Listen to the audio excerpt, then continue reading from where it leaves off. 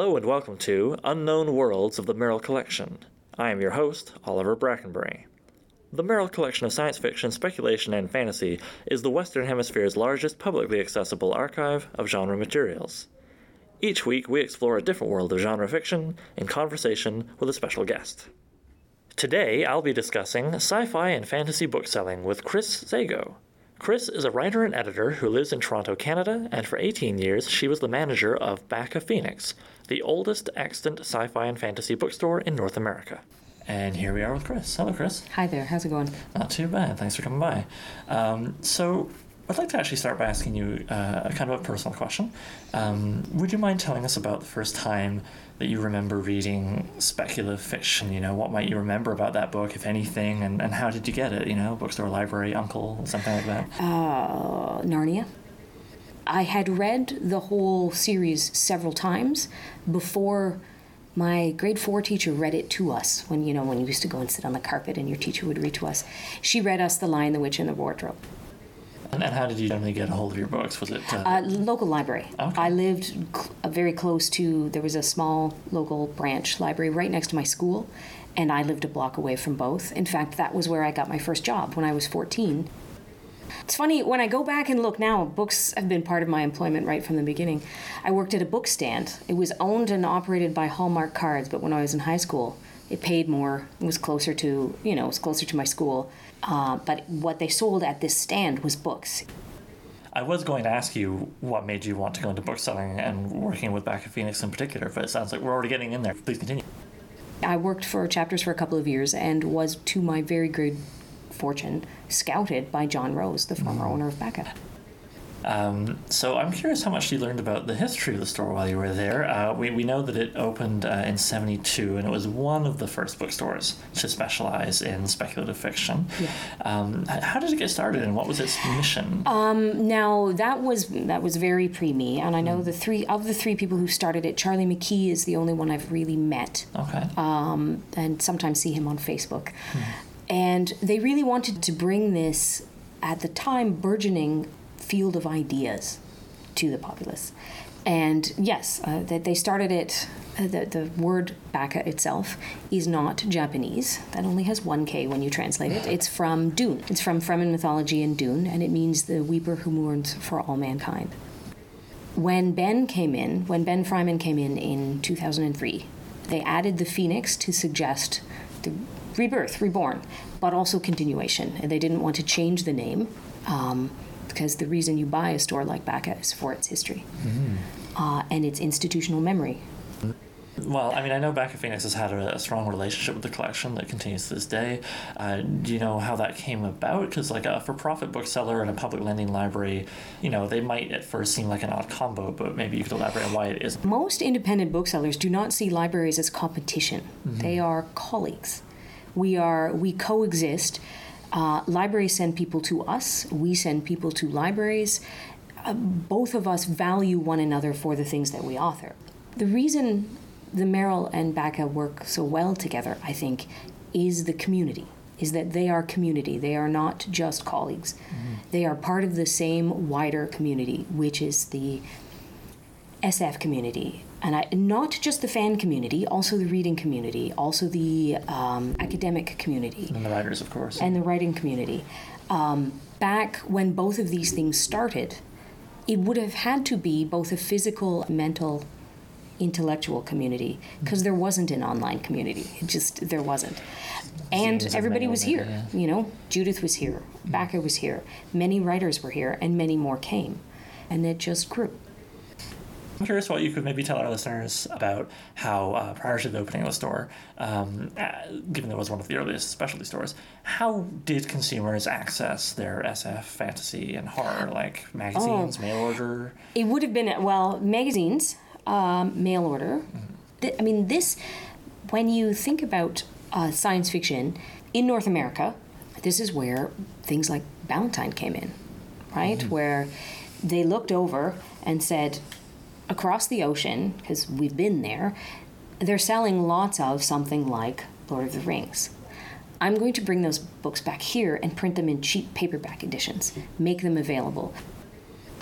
Right, and would say around the time of Back of Phoenix's opening be when, well, I guess that would be before mainstream bookstores embraced the genre. Do you know roughly when, like, it became less of a thing that's shoved in one corner? Oh, I'm not really sure. Again, and partly because my memory is colored because of my first job in a library. Even though we were a tiny library, we had the section. But even a few years later, working at a book stand, the genre was already separated out. So, I mean, do you feel maybe it wasn't quite such a niche then? I often think about authors like, say, Kurt Vonnegut was always, it seemed in interviews, very frustrated that some of his works were classified as science fiction, as if they were, belittled and shoved in a corner kind of thing instead of the mainstream stuff. I can certainly see that, and from a sales point of view for an author, it matters a lot because of the square footage allotted to books in stores. Right. And there does sometimes seem to be like a hierarchical thing. I remember when I saw the finale of Margaret Atwood's Mad Adam trilogy in a chapters, and it was not in the sci-fi section. Oh, yes. It was, I mean, maybe there were one or two copies, but, the big display was there by the front door. Yes. And I remember there were some interviews where it seemed she wasn't keen to describe it as such, despite the fact that it had genetic engineering and all kinds of other, big sci-fi tropes. Man, Peggy gets a lot of shrift for that, where someone took out of context something that she said in an interview and took it to mean that Margaret Atwood looks down on science fiction. She does not. She herself was a huge reader. She was a guest at a science fiction kind of colloquium a number of years ago, and she was the guest speaker. She was hilarious. She brought along a story that she had written when she was 9, and it was set on Venus. Right? It's like she was writing science fiction from the get-go. And at the end of it, there was a little postscript that said, P.S. I made all of this up because you can't breathe on... It was hilarious. But she was writing it from the beginning, so she does not have that. What I think she was feeling was, as a writer, she didn't want to be pigeonholed into, if you are a science fiction writer, you write books about spaceships and ray guns. Now, that is not what science fiction is, right? That is not what science fiction does. But in some perceptions, mostly marketing driven, that's what it is. And that can be very hard for an author if you get pigeonholed into that. Along with specialized bookstores, by the early 70s, we see, more and more publishing houses embracing the genre. I'm curious if you could speak to maybe what prompted that and what publishers took the early lead in promoting speculative fiction. In fact, some of the big publishers took the lead there. I mean, there's a lot of baggage that goes along with the kind of straight-up appropriation of Lord of the Rings. But that created a whole market.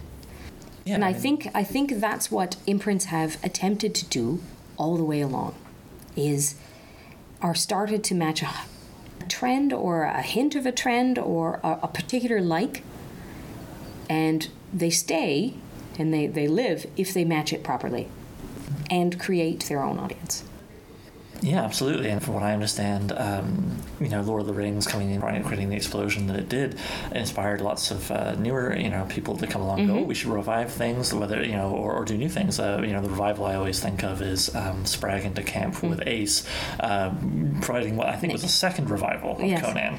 Well, and then, which was contentious for its own reasons. But, and there are people who are much better historians of speculative fiction than I, who can give you timelines in terms of the Golden Age, the Silver Age, etc., whatever they call them, because again, you can go back a lot further to the pulps of the 20s, to the radio serials, to all of that stuff. I mean, frankly, if you think about it, Midsummer Night's Dream is speculative, right? Like it's been a part. It is speculation is the foundational rebar of modern English narrative. Let's turn back to sort of more modern stuff to do with publishing and this explosion that you described, whether it's, Harry Potter or just in general. I mean, it's not a secret that genre has been flourishing. Would you say, are we more in need of curators now than ever to navigate the sheer amount of content? Is this where, say, Back of Phoenix librarians can help customers? Or can we just trust the algorithms? They can just tell us what to read now. No. Okay, again, I know I'm coming from a bias when I say that. But an algorithm will only tell you what other people bought. It won't tell you why. We can get more detail because you're actually talking to a person. So we can become fairly good at deciding what it is that you like and what it is that you don't. So, okay, so you were sort of getting into it there. I was wondering if you wouldn't mind expanding, like, on how do you sell, SF, fantasy, and horror successfully, and, like, how do you bring in people, the few who remain, it sounds like, who may not have experience with the genre? How might you cross that divide and, they say, to that literary-only person, Well, I noticed one thing. To take one step back, in North America, women buy 80% of the books, right? Because women do most of the shopping. Women buy books for themselves, they buy books for their kids, their friends, their partners. The only section in which this was not true was the science fiction section, in which men bought 8% of the books. I have watched that ratio shift. So now I would say our customer base it's not going to be 80-20 women, but it is possibly 55-45 women. And that is the mainstreaming of the speculation. I'm curious how your relationship was with publishers when it came to this side of things, and then how did you decide what to order outside of the obvious? Let's get something more Harry Potter in. Yes, yeah. For 18 years, I would sit down with the publishers' reps, anywhere from 6 to 3 months ahead, and we would go through all of their catalogs. There are entire imprints devoted to science fiction and fantasy. Simon & Schuster, for instance, distributes Baen in Canada. Baen is mostly military science fiction, not entirely.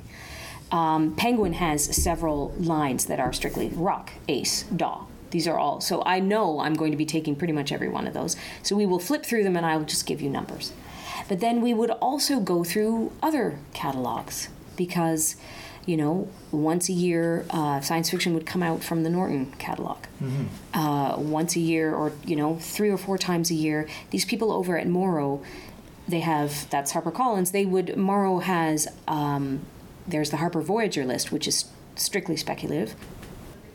Are there any particular imprints that you feel are doing the best job in giving expression to emerging new voices, to making marginalized groups stories less marginalized? There are a number of imprints, but they could kind of smaller things. Augur, Apex, Anathema Magazine. These are online things. But also, I would say, as a whole, some of this is coming from the YA genre. YA is technically an age distinction, but it is actually in a genre even of itself now, and I think that's where a lot of this push is coming from. And so to flip it for a sec, how do you feel about the classics? Capital C classics. Like, do they sort of still hold up in terms of selling? Are people still looking for Starship Troopers, or the classic Asimovs, or is it time to maybe they're canon, there's something to study, but maybe we need to move on? Well, both. Again, this is not a line that has to be defended.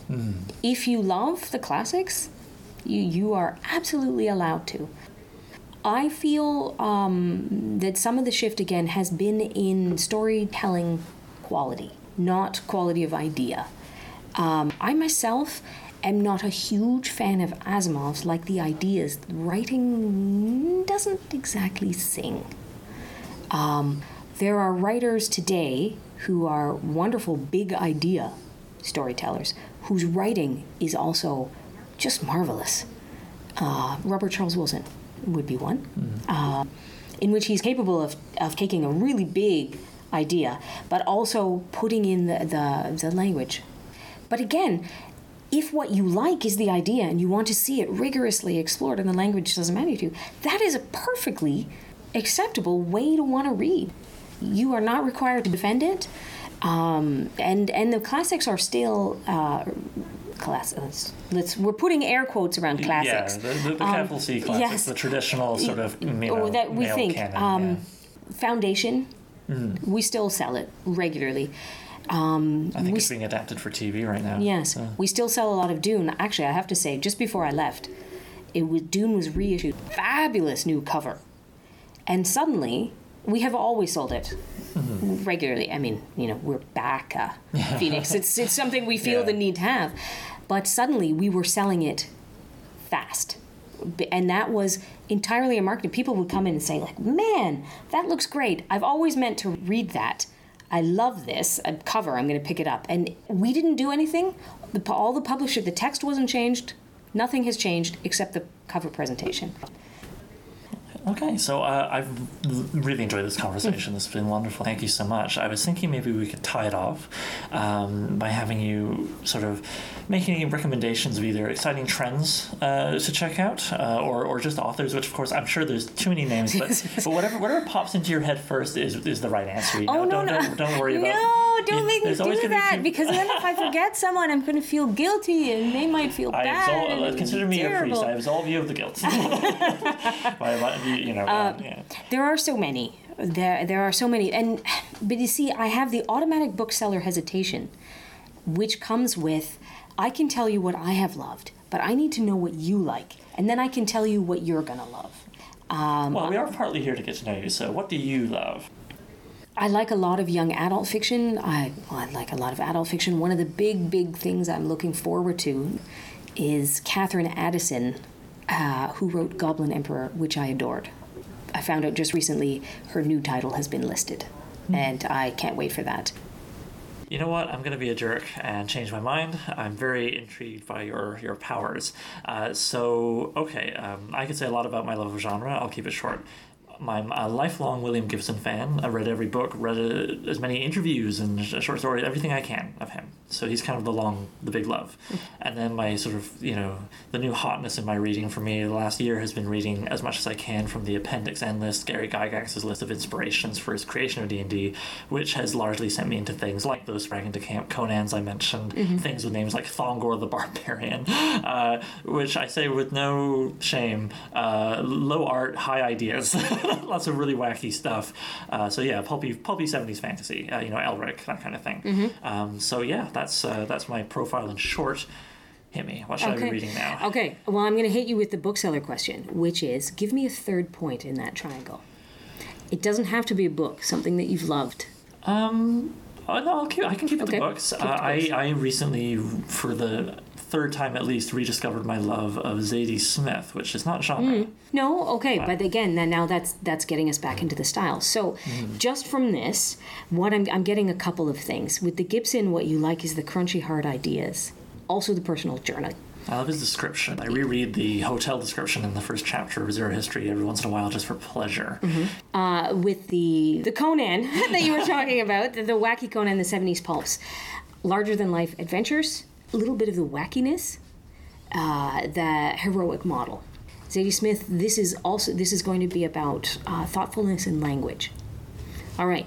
So I'm going to suggest some names. You may have read them. What we would do in the store is this is how we would do it. We pull a bunch of books and talk to you about them. For that wackiness, Edgar Castillo, I believe his name is, has had a couple of books.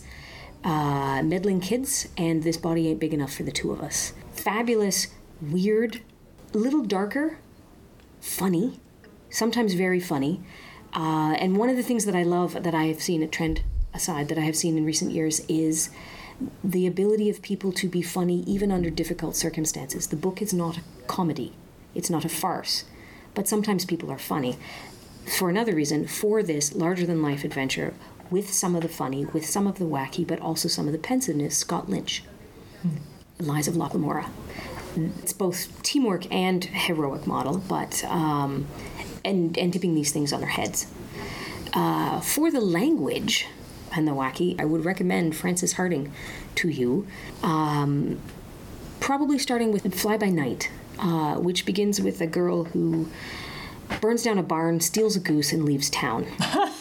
And I already want to know about exactly that ends up traveling with a con man, and because the two of them can read in a city-state where literacy is illegal, they accidentally end up at the epicenter of a revolution.